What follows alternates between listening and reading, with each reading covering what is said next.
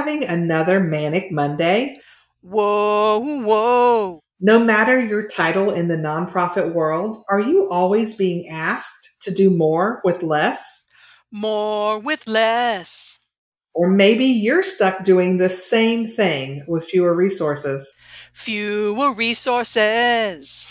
Then the team at Agile in Nonprofits, a service of DH Leonard Consulting, will help nonprofit professionals just like you learn how to embrace an agile mindset and how to implement the Scrum framework in their team settings to help create twice the impact in half the time. You can learn more and download their free Getting Started with Scrum checklist at agileinnonprofits.com.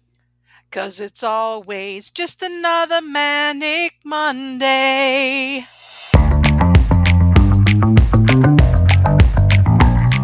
Well, hello there. I'm Kimberly Hayes-Muga.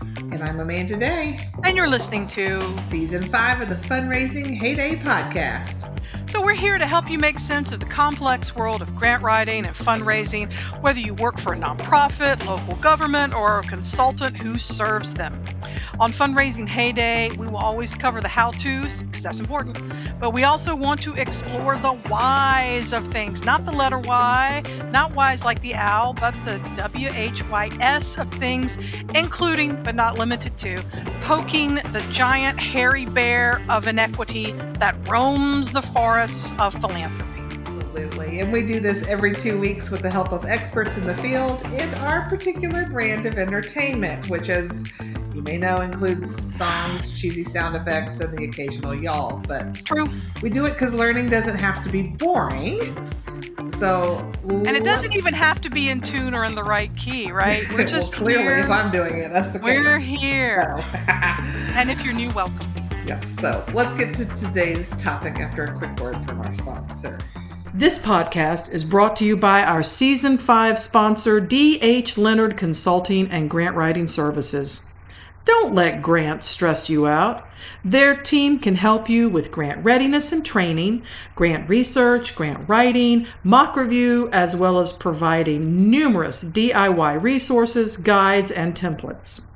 Did you know that with every Fundraising Heyday episode, we create a coordinating blog post on their website, dhleonardconsulting.com. Check it out today. Well, welcome back to the show, friends, or if you're a first-time listener, thank you so much for tuning in. I want to start out by reminding everybody that Wednesday, August 17th is National Nonprofit Day. So this is sort of a new day. It was founded in 2017 by author and speaker Sharita Herring, and forgive me if I mispronounce her name. She started it for the purpose of bringing attention to the importance of nonprofits the world over.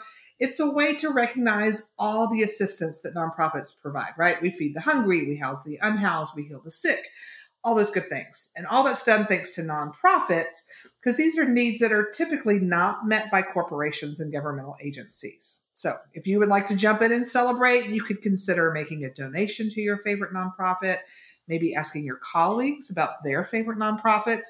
You could thank your volunteers or just use social media to help educate the world about the wonderful day. So it's my first time acknowledging this day, and I plan to thank all my nonprofit clients that I work with for doing the great work that they do. What about you, Kimberly? I think that's a great idea, and I shall liberate it from within your grasp and also thank clients and thank maybe some places where I worked in the past before opening my consulting business too. So good on Ms. Herring for starting this day. And I think every day should be Nonprofit Day, but it's always good to have an official recognition. Yep. It's always August 17th. So good day. Now for today in this episode, we're going to talk to a fellow grant professional who has created a fascinating trajectory in her career. That's right. One of the things that Amanda and I spend a lot of time thinking about and talking about this year, when we're not ranting about stuff, because y'all know that's our brand, right? It happens. Is the fact that there's no one set path for grant professionals. There really isn't contrary to what someone may have told you or what you have seen or heard, we're here to say, nope, so many ways, and it's completely normal for people to transition back and forth throughout their career. And so through the guests we interview, we want you to understand the possibilities that abound in the careers centered on grant writing, fundraising, nonprofit management, et cetera, local government, et cetera, et cetera. All the things, yep. So if you're feeling burned out about churning out grant after grant after grant for your organization, well, I don't even know what you're talking about. You've never been there before. That doesn't mean that your only option is to move to a different organization where you can churn out grant after grant after grant, right? The grant profession is certainly rooted in fund seeking through grant applications, but it's not limited to that. Exactly. So today we are thrilled to introduce to you Dana Schuler Drummond, owner of Sharpshooter Communications, LLC, a nonprofit consulting firm and founder also of Grant Holster, a cloud-based grant management system. Another in a long line of super underachievers. Let me tell you why, and I'm being very sarcastic. Here we go. So Dana was the first person in Oklahoma to earn a dual certification as a certified fundraising executive, the CFRE, and a grant professional certified GPC. With more than 30 years experience in the nonprofit world, Dana works with dozens of clients from small requests for special projects to major multi-year federal proposals. We love them. She loves helping clients with strategic planning, communications, and fundraising research. Dana serves as the adjunct professor at Oklahoma State University, as one of the adjunct professors there, teaching classes on nonprofit management and fundraising. She earned a bachelor's in journalism at Oklahoma State University and a master's in mass communications at the University of Oklahoma. The name Sharpshooter Communications was born of Dana's experiences as a world-class competitive rifle shooter. In her youth, she won several national titles, set a national record, and was a member of the Olympic development team. Sharpshooter also describes Dana's fundraising and communications philosophy, crafting a precise message aimed at a specific target. She has served on the board of directors for the Association of Fundraising Professionals, which is AFP, Eastern Oklahoma, and is a member of the Grant Professionals Association. She is an active volunteer in the National Charity League, AFP, and with her church. Dana and Doug, a Tulsa County district judge, have been married since 1997. They have 3 busy children and 2 dogs. No word on whether the dogs are busy or not, but I know they're living their best lives. She is also lead singer for a local rock band. In her copious spare time, she reads, cycles, runs, and obsesses over Doctor Who. Welcome, Dana. Thank you. Yay. You make me sound so good. That kind of made me tired. I have to go take a nap after this. Yeah, I'm going to catch up with y'all later. Yes, This is amazing. This is amazing. I especially love how I am the only adjunct professor at Oklahoma State. No, I tried it. Yeah, I was like, oops. Yeah, I hope that's not corrected because I kind of like that. She is the adjunct professor. So I like it. Well, you're in a very... I would say the coolest one. I mean, I think we could go there. I am okay with that. I am. I'm okay with that. Yeah. You're in a very impressive Oklahoma. Well, I love being here. I'm so glad that it's okay to say y'all because I see nothing wrong with a third person plural pronoun. So many languages have them, and in the South, here in the United States, we decided English needed one, and we just created it. So, and I'm okay with that. I'm perfectly fine with in all that. situations. And I'm also okay that we don't have to explain that you don't say y'all talking to just one other person. It is, it's just please. That makes me crazy on television. They'll always be, they're going to be talking to, What are y'all doing after we finish dinner? I'm like, I guess your husband has an invisible friend that you're talking to in addition to, I don't know. I'm like, no. It is second person plural. Yeah. That's okay. So speaking of grammatical idiosyncrasies, this is a segue that is not a segue. I actually have yet to, speaking with all the listeners, I have yet to meet the person who says, oh yeah, I wanted to be a grant professional since I was 12 years old and saw my first banner, saw my first RFP. I just, Yeah. I knew. So please, as we ask all of our wonderful guests, we can't wait to hear yours. Please share with us your grant origin story. In other words, how did you become a Grant Pro superhero? How did that happen? Oh, that is so awesome. And the thing is, when I was a kid, I really did, my career goal was to be a writer. I wanted to be John Boy Walton. And Sure. and Na, and I na, would na, na. that theme song just makes me feel happy. Just And Google that if people under 45. We yeah, got you. yeah. And if somebody says good night, John Boy, Good night, Mary Ellen. Google it. And so I really did. I've always wanted to be a writer. Really the three things throughout my childhood. I wanted to be probably four things. I wanted to be Lucille Ball or Carol Burnett.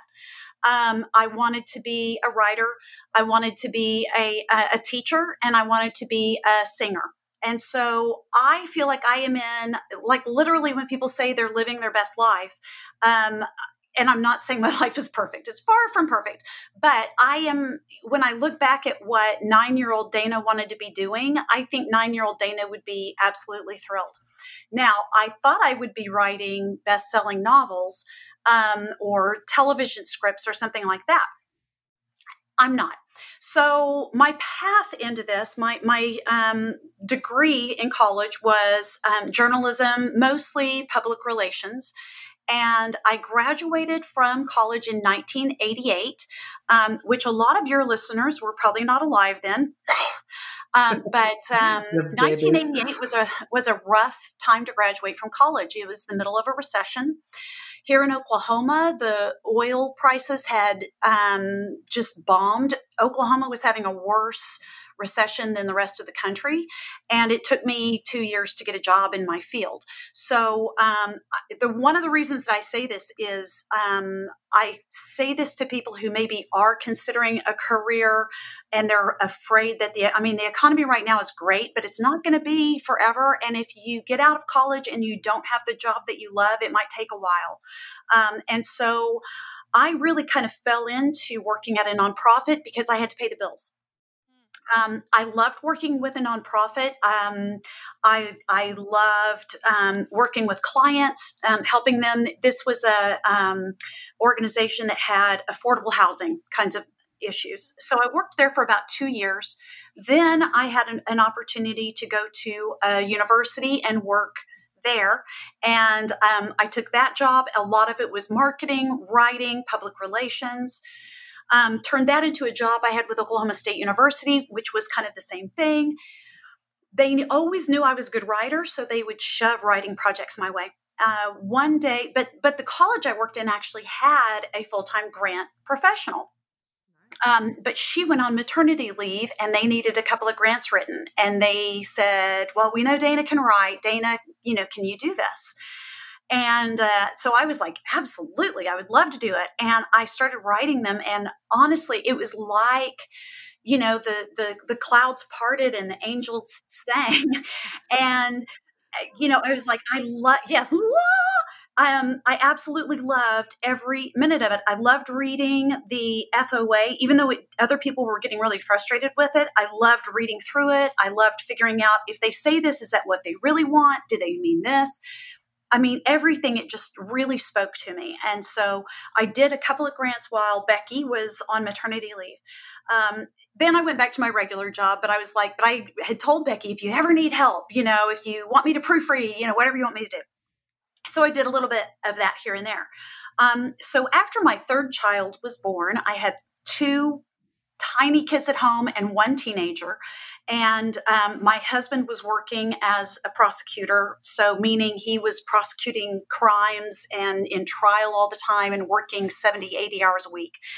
It was just not going to work for me to work at home, work full time anymore. So I decided that I was going to leave the workforce. I was going to finish my master's degree. And I was going to be the best damn stay-at-home mom that anyone has ever seen. And then I was going to raise these amazing human beings that were going to be brilliant. And it was all going to be because I understood child development, and I was going to be just fabulous. I'm not kidding. You guys are going to laugh. I had sensory stations set up around my house. Oh, my word. Yeah. I had different centers, like the painting center, and it was ridiculous. Finished my master's degree, started being a stay-at-home mom. And by the 10th day, I was climbing the walls and just like, something's wrong with me. I am broken because I can't if I have to unload that bleeping dishwasher one more time, I'm going to lose my bleeping mind. Uh-huh. And I can remember my husband coming home. Gosh, I hope he doesn't hear this. I remember him coming home and hugging me and me saying, I have been pooped on, vomited on, slobbered on, and grabbed all day. And if you touch me, I'm going to scream. I'm going to cut you. Uh-huh. And he was like, and so I realized maybe I wasn't really cut out for a stay-at-home mom. Fair. So, yeah. And, we talked a little bit before we started recording about answered prayers. Well, this is totally a God thing, because I had a friend who was doing PR for a nonprofit, and they needed a grant written. She's like, well, I have no desire to do that, but let me call Dana and see what she's doing. So she was like, hey, can you help put this grant together? And I'll pay you to do it. And I might have started crying. I could not wait to get started. And that was in 2006. It was literally 2 weeks after I graduated with my master's and was the best stay-at-home mom in the world for at least 3 days. And now I will assure you and all of your listeners, my kids turned out fine. Sure, they're fine. The children are fine. And they have graduated. They're fine. They're fine. They're fine. That's what therapy's for. But no, they're great. And this really kicked off my career. So 2006, I started doing more. 1 client turned into 2, turned into 3, turned into 5. Before I knew it, I needed to hire help to help me. So by 2009, I started Sharpshooter, and I have not looked back. It's just continued to grow ever since then. And so right now, I ran our report for last year. And in fact, we just got another notice of award today, so I need to add that, but about $12.5 million a year in 2021. And we're on target to do about the same, if not more, this year. Nice. And we also, brief PSA, if you want to be a stay-at-home mom, that's fantastic. Absolutely. If you want to work, that's fantastic. If Yes. you want to be a dog mom, that's fantastic. If you want Absolutely. a pet-free home, that's fantastic too. I just think that grants, and maybe nonprofit work in particular, maybe because of the nature that it's mainly, except for a lot of the larger organizations, mainly run by women, and there seems to be a little more, and that's all I'm going to say. But I'm just saying what I didn't say, but I almost said. Yeah, and I have nothing but the utmost respect for those, both men and women. My brother-in-law is a stay-at-home dad, and it's like, go for, and that he was going to be my role model. I mean, it was going to be great. I was going to just be fantastic. And it just, I think that's the joy of living right now, is you get those choices to be able to be a stay-at-home mom and take care of those kiddos, or find some sort of a mix that works for you. That works for you. Yep. And we're all individuals. So. Yep. Very and I good. apologize in advance. There's some thunderstorming going on outside. I have a headset. Listeners, you probably won't be able to hear it, but if there's a big boom and I yell something, I'm sorry. We suddenly lose Kimberly. We know why. Just know that it's been great. But anyway, no, seriously. Well, and they're doing construction on my office building today as well. So, same here. Could be a crane. Could be today. I've been asking you to do it for 6 months, and today is the day. Today is the day. That's how it always happens. That's funny. Well, in addition to all the millions of dollars you're bringing in for your clients, you are the creator and owner of Grant Holster, which is a software to manage and track all your grant processes. So what made you, or what led you to make that leap, right? From I write grants to, oh yes, I'm going to build a grant software as well. Boy, I bet I know the answer, because if I had the know-how you had, I think I probably got to the same breaking point you got to that led to the creation of it. Lest we forget, there were the sensory stations built in the house. So clearly, yes. systemic thinking. So I see the trajectory, but please. Yes. Yeah. Well, and as you guys know, the kind of that, I want to call it an old adage. I don't know if there is such a thing as old adage in grant writing, but if you've written one grant proposal, you've written one grant proposal, because every funder is different. Every funding opportunity within each funder is different. There's no way to standardize really well. There's no way to standardize our work and still have it be the kind of quality that we want it to have, right? Because it's fundraising, it's about relationships. But it drove me crazy. I was busy keeping things all different kinds of places. And when I had 2 or 3 clients, it really wasn't a big deal because I had their mission statements memorized. I could just, type it all out. And then I needed to know what's their budget this year. So I started putting them on little I had little note cards that I just kind of kept. Literally, I had a stack of them that just had that key information. And I'm like, it's kind of silly to just have this on a note card. Let me put it on a spreadsheet. So I put it on a spreadsheet. And then once you start having more and more clients, more and more grant opportunities, and let me make the little PSA about different funders who want you to go through multi-stages of proposals, which is a double-edged sword, not only for the proposal, but then post-proposal, post-award, they want you to have all these deadlines. So each grant you do might have 5 or 6 different deadlines. Well, how am I supposed to keep track of all of that? And what's been awarded and what hasn't and what needs this and when is that due? So my next iteration was sticky notes, and I was the queen of sticky notes. So I gave every client their own color of sticky note, and I had one part of my wall that was for upcoming grants, and then one that was for working grants, one that was pending, one that was awarded. And so I had different information I put on each one. And it was great until a couple of things would happen. Post-it would stop carrying the color Post-it for that client. Dun, dun, dun. I mean, I was ready to just quit work completely. I'm like, I'm just going to go live on a mountain somewhere, because how dare they do this to me? If Romy and Michelle ran Post-it, that would not have happened. I'm just going to say. Thank you. It's like, come on, man, give me some standards here. And then the other thing that happened, which was almost horrific, was that one of the Post-it notes fell off the wall. It became unstuck and fell behind the credenza. And I finally was like, I know I was working on that ABC Foundation thing for whatever. And did I get that done? Did I finish that? I could not have finished that already. And I ended up finding it like the day before it was due and getting it done, getting it out the door. But I'm like, okay, so this isn't going to work. So then I went to spreadsheets, developed a system for putting them in spreadsheets, which honestly, I still have some people that have used that spreadsheet and they say it has worked decently for them. I still didn't like it. And so I tried some other products that were out there for nonprofits or, whatever they were. And because I'm a consultant, I had very specific needs. I needed to share information with clients, but not let them see everything. I needed to do this, but not that. And every product that I tried had to have workarounds. Oh, well, there's a workaround for this. There's a workaround for that. And it's like, I am so tired of workarounds. I just want something that works right.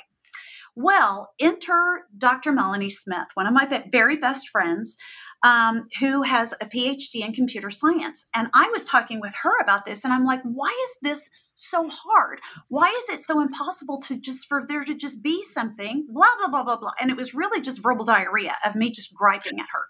And then she said, you know what? It's really not that hard. Why don't you and I literally was sketching out what I wanted on a napkin. And she was like, she held it up and she's like, this is called a wireframe. What you just developed is called a wireframe. Take this. I am going to give you the name of 3 developers. Call them, take it to them and see what it's going to take to get it done. And then just build your own. And, then you could let other people subscribe to it while you're using it. And then it would kind of pay for the development of it. And who knows, you could get rich. So I'm all for it. Now, I will say we are still friends. So, but I call her the person who got me into this. I refer to her as the person who got me into this because, easy. No, it wasn't easy, but it was fun. And it was a lot of strategic thinking about how do you want this to work? And okay, not everybody calls what I call a pending application is not necessarily what everybody else calls a pending application. So do I call it pending or do I call it something else? There was a lot of thought that went into it, a lot of cost that went into it. And fortunately, my daughter did get a college scholarship. So the fact that I spent her college fund on... all worked out. It all worked out. Yes. It was because of the sensory stations I set up for her when she was a baby. Okay.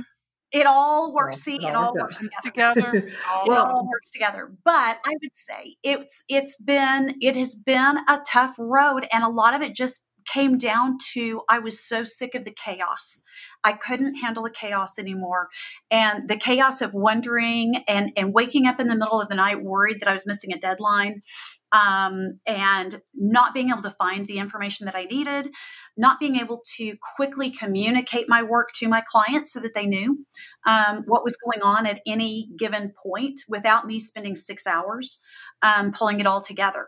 And so that all kind of morphed into the creation of Grant Holster.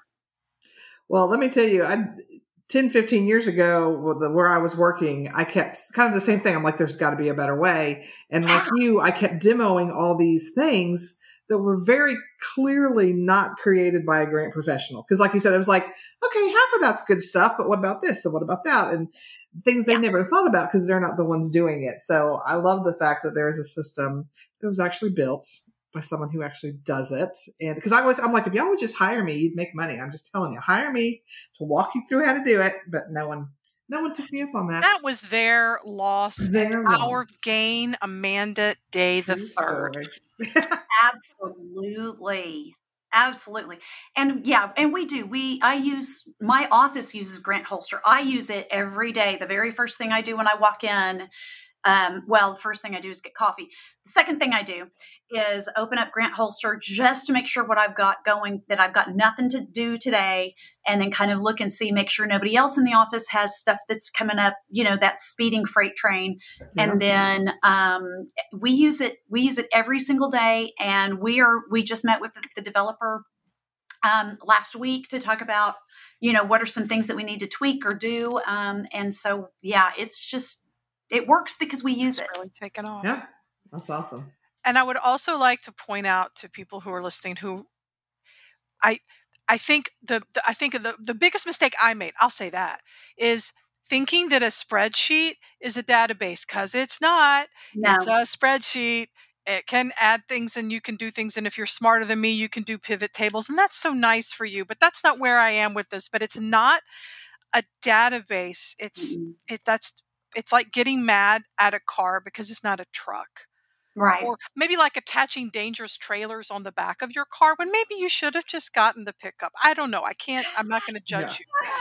I think that's just a common, if you're at work and maybe you're getting pushback on, no, we don't need a special tracking system or whatever it is, or you don't need different color Post-it notes. How dare you use it on a spreadsheet?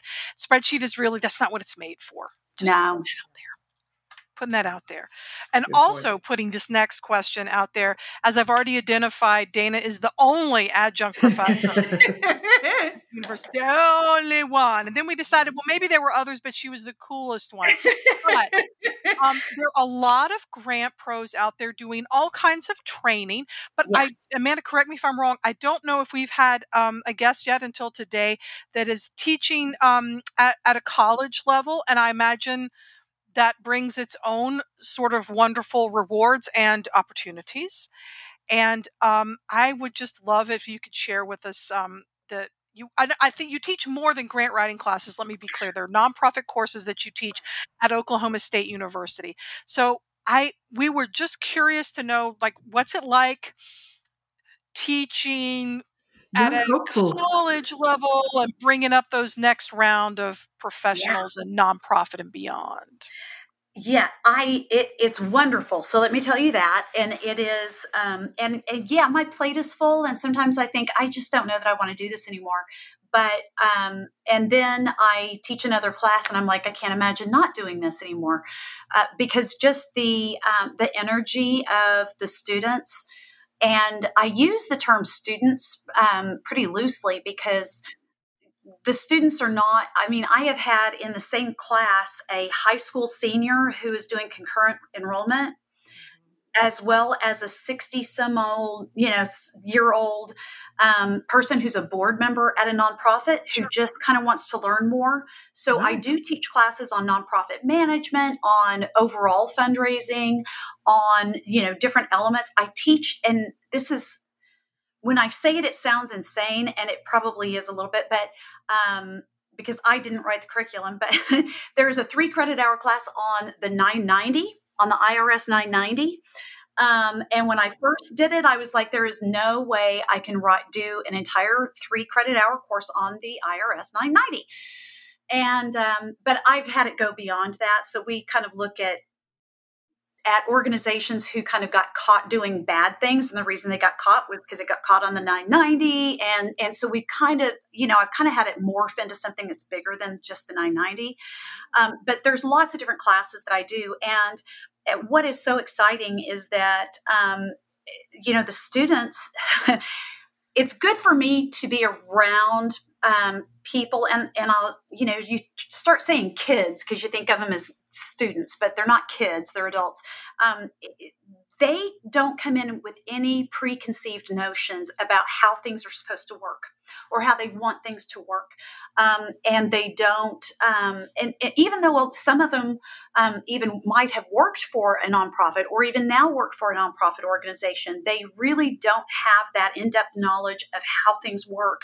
And I think it gives, even if they don't become grant professionals, and I always kind of make a pitch and say, I really hope you will. Well, I don't always, I kind of make it to the ones who are good writers, because There you go. yeah, not all of them are not, some of them really don't need to be grant writers. They need to do other things though.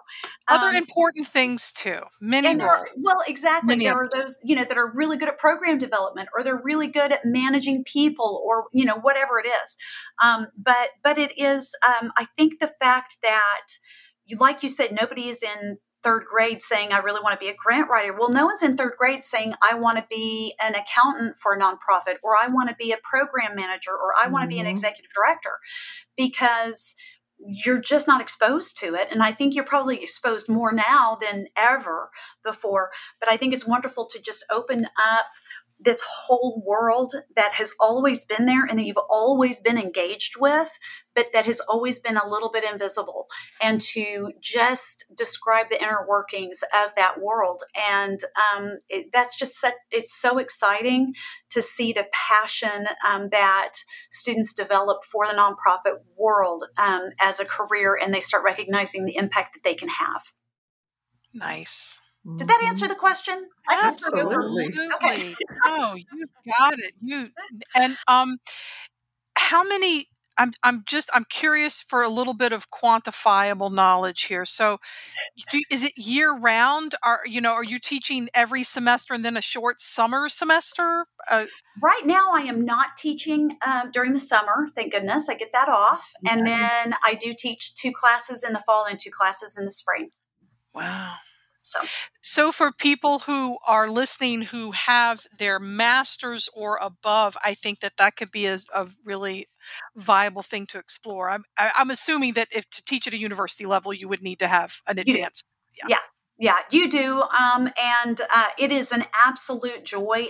You know how a lot of people, they'll say the best way to learn to write a federal grant is to become a reviewer. And I think the best way to really understand the nonprofit world is to have to teach other people about it. It really helps you gather your thoughts and do your research, and nice. And I love telling the cautionary tales. Those are we devote an entire episode every year to the cautionary tales. Grant's gone wrong. Dun, dun, dun. Yeah, Grant's gone wrong. Ripped from the headlines. Yes. I love it. Oh, well, Dana, you're a very active participant in many of the grant groups on social media, and I know this because I am too. And I know you're very transparent when it comes to both your frustrations of working with clients who don't understand the processes and funders who insist on crazy requirements. Some of the things you post, I'm like, preach it, girl. I'm right there with you. Yeah, because Amanda and I we're shy, retiring. Yes. We never talk about this. Yeah, So no opinion. No opinion nope, at all. None. So other than obviously posting places where other grant professionals can cheer you on to victory as you get there, but what are some of the ways our listeners can work with their clients or potentially work with funders to better educate them on the good and the bad and the ugly of the grant process? Right. Of course, with the end goal of making it a beautifully seamless process for us all. Oh, absolutely. Absolutely. And it's funny. I did have somebody ask me a question, and I've totally forgotten where it came from, about Grant Holster. Like, where do you see Grant Holster in 20 years? And my literal and actual response, because it wasn't something I'd actually thought about, it was that I hope Grant Holster isn't needed in 20 years. I hope that the grant seeking process is so seamless and so, I don't want to say easy. It should never be easy, but it should be comparatively easy in terms of just the administration of it, that you don't need a specialized database just to help you manage it. And boy, wouldn't that be great? Mm-hmm.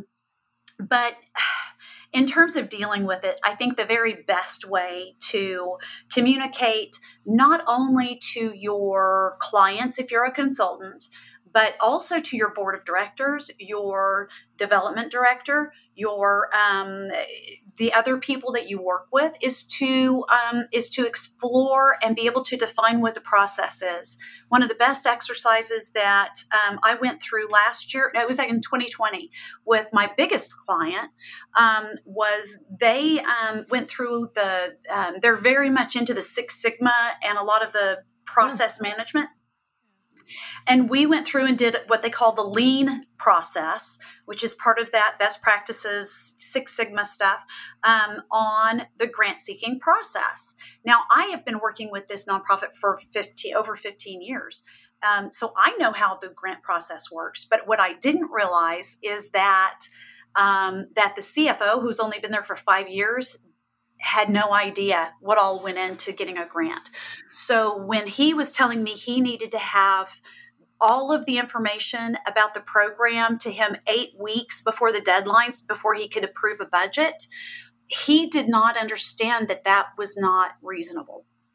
And once we went through the lean process, the number of light bulbs that I saw go off for administrators and program people was phenomenal. And I did, at the conference in Seattle, I did teach a class on that lean process that we went through. And so if anyone is interested in that, again, you learn it best when you have to teach it to somebody else. So I love teaching about that. And I'd like to do a blog or a white paper or something about how we managed that. And so that is a fabulous way. If you can have a visual of what the process is, that somebody can look at and go, oh, okay, I get it. Now, with funders, what do you do for that? I don't know really what you can. There are a couple of things, I think, to focus on. The first being to ensure that, because grant seeking is a form of fundraising, and fundraising is all about relationships, it's vital that the grant professional, or whoever it is, whoever that outward facing person is for the organization, develop those good relationships with funders. And it is through those good relationships, when they trust you, they trust your organization, they have faith that the investment that they make in your mission is going to be stewarded very well, and that you are going to be able to produce the results. When they are able to trust you, that opens the door to having those more difficult conversations of, your grant application requires 45 hours and you're only giving us $10,000. 5 years ago, it only took us 3 hours and you were giving us the same amount. Mm-hmm. That's a really hard conversation to have if you don't already have that good relationship. So, and also the data to back that up, which can be tracking your own time, whether or not you're a consultant, tracking the time spent so that you have comparative data to offer, right? Absolutely, because if you don't know how long something is taking you, then you've got nothing to stand on. And there are so many timekeepers out there. We use Harvest because it's just $10 a month per person, and you can do your invoices through that. You can do everything through that, and we track our time. I mean, we track our time on everything, so I know how long things take, and we know how to communicate that. Mm-hmm. So I think everyone should be tracking their time regardless of what their structure is. The other thing that I love to do, because I'm petty, is to go to Grant Advisor, which is the website. Yes. I kind of call it Yelp for foundations. We talk about them all the time. They're awesome. I love going there. It is so cathartic sometimes to be able to talk about how horrible an experience was. And I try to, and I'm not going to say I always succeed, but I do try to every time I finish an application. One of the things with my process is go on there and write a review. More often than not, it's fine. And in some cases, they are absolutely the most, the people at the foundation are the most lovely people you would ever want to work with, even when they tell you no. They're still lovely. And so I try to balance it so it's not just the venom that I'm putting out there, but it is so cathartic to, instead of just screaming into the void, to be able to do something that I know is going to get communicated back to the funder. And I hope that will continue to be a powerful or grow in its impact. We're big fans of Grant Advisor. That we are. When you mentioned tracking your time, what's interesting, so of course, when I was an employee somewhere, I never tracked my time because, I got the job done, right? So I didn't do that. And even now I track it by client, and I also track by project, like, is it this grant? Mm-hmm. What was interesting, I had a good friend of ours does a lot of big federal grants, and every now and then she'll reach out to either me or Kimberly and be like, hey, can you do this one little piece for me? And so she had asked me on this huge HHS grant to help her with the budget and the budget justification. Now, I didn't write or build the budget. All I did was take all the data she had from other places and follow the grant guidelines and how to lay everything out and how to fit it within the 11 pages. It took me 5 hours to do that. Yeah. And I was like, holy cow. And I'm sure I've had other grants that have taken me that long, but when you're tracking just overall, I'm like, okay, this grant took me 50 hours. But when you're like, it took me 5 hours, not to even create data, but just to put it in the right order. I was like, that is insanity to me. But also tracking your time is power. It's no secret if you listen to me before, Amanda's the nice one and I'm not. And I freaking hate fundraising galas, the planning of them. I got zero time for it. But I was able to at a job before I began consulting. It was a medium-sized organization. They had 2 fundraising events a year with way too many. And I was just like, but I came in midstream. So I used at the time, and I haven't used it in a while, but I do think it's still available. Toggl, TOGGL. Oh, that's what I use. It was free. It still is. And I was, or you could get paid versions, but I was just, I'm not going to tell you the labels that I put in there because it was just for me. It was like frickin' this and frickin' that. No, this, and I did, well, that's not true. I did share it with someone who found it amusing, but that's neither here nor there. But I was able to, at the end of that, clean my act up and go, yeah, this was like 400 hours for a net of X. Or I could do this major gift campaign and write these grants for the same amount in less than 100 hours. what are you going to choose? So it became I think it's easy to fall into that as, well, I'm salaried, so I don't have to worry about it. You can use Yeah. it to actually be able to be more effective in your job and to never have to put together a gift basket ever again in your life. I'm just saying. Unless you like that. Unless you like that and God love you, that is fantastic, but that is Yeah. just not where I'm going to be. No. Well, and it also helps with, the main thing that we like to measure here at Sharpshooter is return on investment. Exactly. And you cannot, and it's easy for us because we bill by the hour. So it's like, you paid us this much and we got you that much. It's almost like we're a vending machine, right? Or maybe a slot machine is a better description. A successful slot machine. Yeah. But if you are a full-time, part-time, whatever it is, you're salaried or you're working by the hour, it's a lot harder to show that ROI unless you can do it per project and show that this project is just not worth pursuing anymore. True that. Or that little thing you wanted me to do, you wanted me to just do the board minutes every month. And that was just going to be a really easy thing to do because I'm a good writer and I can type fast. That takes me 27 hours a month. Is that really where you want my time to go? How about using your phone for a little recording and then do a transcript or captioning? How about that? That's free. Yeah. Chat. Exactly. Anywho, before I go off somewhere else, Dana, we're also super curious. I'm wondering if I can throw this little twist to you, but I have a feeling with all the wonderful twists and turns that your career has taken over the years, you will not be taken aback by this at all. But as you self-identified early on, you must have started when you were 5 because you've been in nonprofit work for 30 years, is what you said.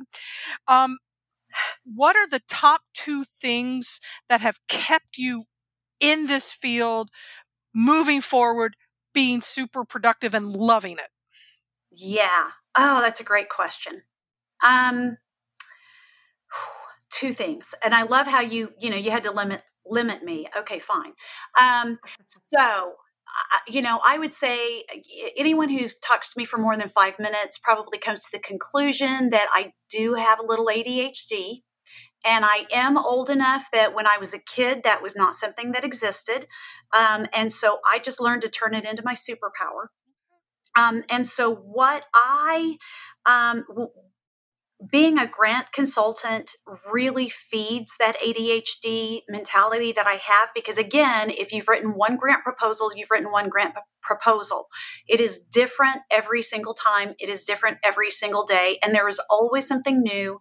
There's always something different. There's always new opportunities or new ways of doing things. And there's no way that I could go in. My sister is a CPA. I could absolutely not do that job because she loves it. For her, she's working a puzzle, a very complex puzzle. But for me, it's like it's the exact same thing over and over. And so there's just no way that I could do that. So I think it's just the diversity of activity that we get to do. The second thing that has kept me in it and helped me love it is that I get to see the change in the world. And so if my voice shakes, I'm sorry. This is where I just get all emotional. But, there are people who have a bed to sleep in tonight because I wrote a grant that allowed my client to get the money to make that happen. There are kids, there are adults, there are women actually in Oklahoma who are alive because I wrote a grant to get a mammogram machine for a free clinic, and they were able to get a mammogram in time for their breast cancer to be diagnosed, and they're alive. And I got to be part of that. And they're, so whether it's animals, whether it's art, whether it's life or death situations, I get to be part of these just miracles. And I just, but it's not just homeless situations. It's not just medical. It's all kinds of different things. And I learned so much about all these different things, and I get to see the results of it. And, I drive down here in Tulsa. We have a beautiful park system called the River Parks. And I wrote the grants to pay for the LED lights. that go along the path. So on those rare mornings when I do actually wake up in time to go run, and those lights are on, I did that. Mm-hmm. And my kids know that I did that. And there's just something about that is so fulfilling to me that I don't think I could ever do anything else. I love that I'm not the only mom who's like, my kids know there's certain places they're like, yeah, Mom, we know that bridge is there because of you. We know that park is there because you read a grant. I'm like, have I told you that before? Okay. Oh, did you know I wrote grants? Have I told you that I raise money for different things? I didn't realize that. Oh my gosh. Yeah. Yep. Yeah, it is. It's an amazing feeling, and it's a fantastic career to be in. I would concur. So, well, Dana, thanks so much for joining us today. If people want more information about Grant Holster or Sharpshooter Communications or any of the work that they do, where is the best place for them to find out about all the things? Yeah, well, we've tried to make it easy. So Grant Holster, if you'll just put in, grantholster.com, that's going to take you there. And then if you are a pretty fast typist, you'll be able to put in Sharpshooter Communications pretty quickly. It is a long name. There's just no way around it. But if you will go to Sharpshooter Communications, that has information about the grant seeking work that we do. One of the things that's also on there that is completely free and it is completely no strings attached. We have a grant readiness assessment that we ask anytime a nonprofit calls us about grant seeking. I ask them to complete that questionnaire first. And so it's things like, do you have family members serving on your board? I mean, it's just kind of like those very basic things. So that are you actually a 501c3? Because, we all get those calls. Oh, yeah. And so, if anyone would like to use that grant readiness assessment, it's a big button right on the Sharpshooter Communications webpage. And if you want to use that for your organization or you want to use that for your clients, there's no strings attached. There's a little place that says, can we contact you about this? Just put no. We don't contact you. We don't put you on a mailing list. We don't send you a freaking newsletter every week. We don't do any of that. We just let you use that. And that's just kind of one of those things that we want people to have access to. And so I think that is actually on the Grant Holster website under toolkits, as well as on the Sharpshooter. So I would just, if that's something that's helpful to you, go there and check it out. Of course, we also have Facebook and Instagram and all of that.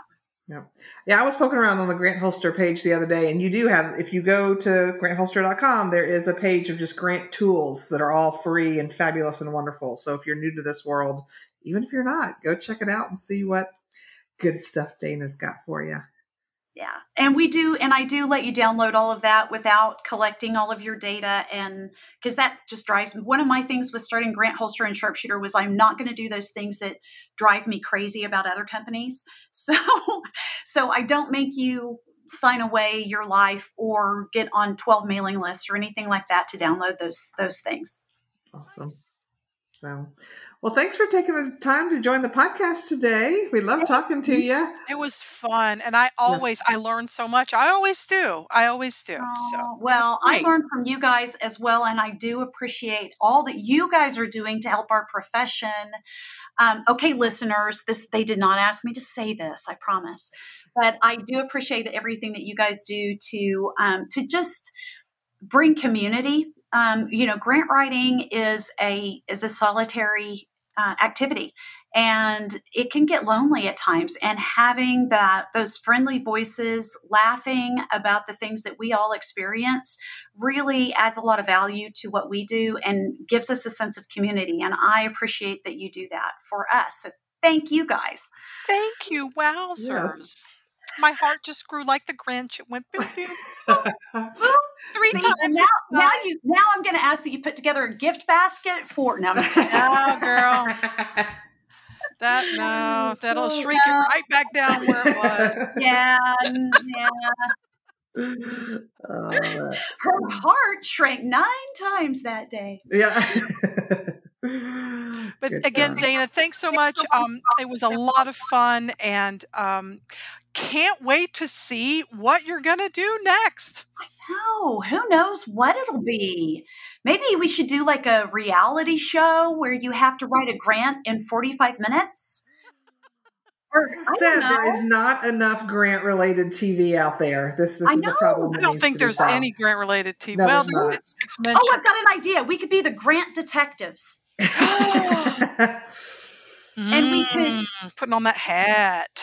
We could have a hat, and so there's a mystery we have to solve, and we have to Google it and create a spreadsheet, and that would be awesome. And find all the words that you can use in place of support and need. There you go. And identify both the qualitative and quantitative elements of the crime.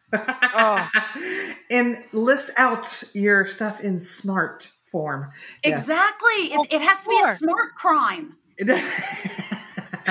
Dear listeners, stay tuned for what may be coming next. Grant Detectives coming soon. Bye. Bye. Well, thank you for listening, as always. Your continued support is the reason that we are here in season 5, if you can believe that. And if you've just joined us, there's some slightly embarrassing, but also fun things in our archives, so you can go check that out. So if you could please leave a review, if you like what you hear, could you leave a review for us on Apple Podcasts? It really helps other grant and fundraising pros connect to the work that we do, and we really, really appreciate it. Or just share it with your friends. It just helps people find each other, and we all want to just do good things. Thank you again to our Season 5 sponsor, D.H. Leonard Consulting and Grant Writing Services. We so appreciate their support in making grants less stressful. Visit their website at dhleonardconsulting.com to download their latest free resources today. We're so honored you chose to spend time with us today and hope you tune in to our next episode. We're going to talk about harnessing the power of data in your fundraising and grant-seeking efforts. Oh, sorry. See you then.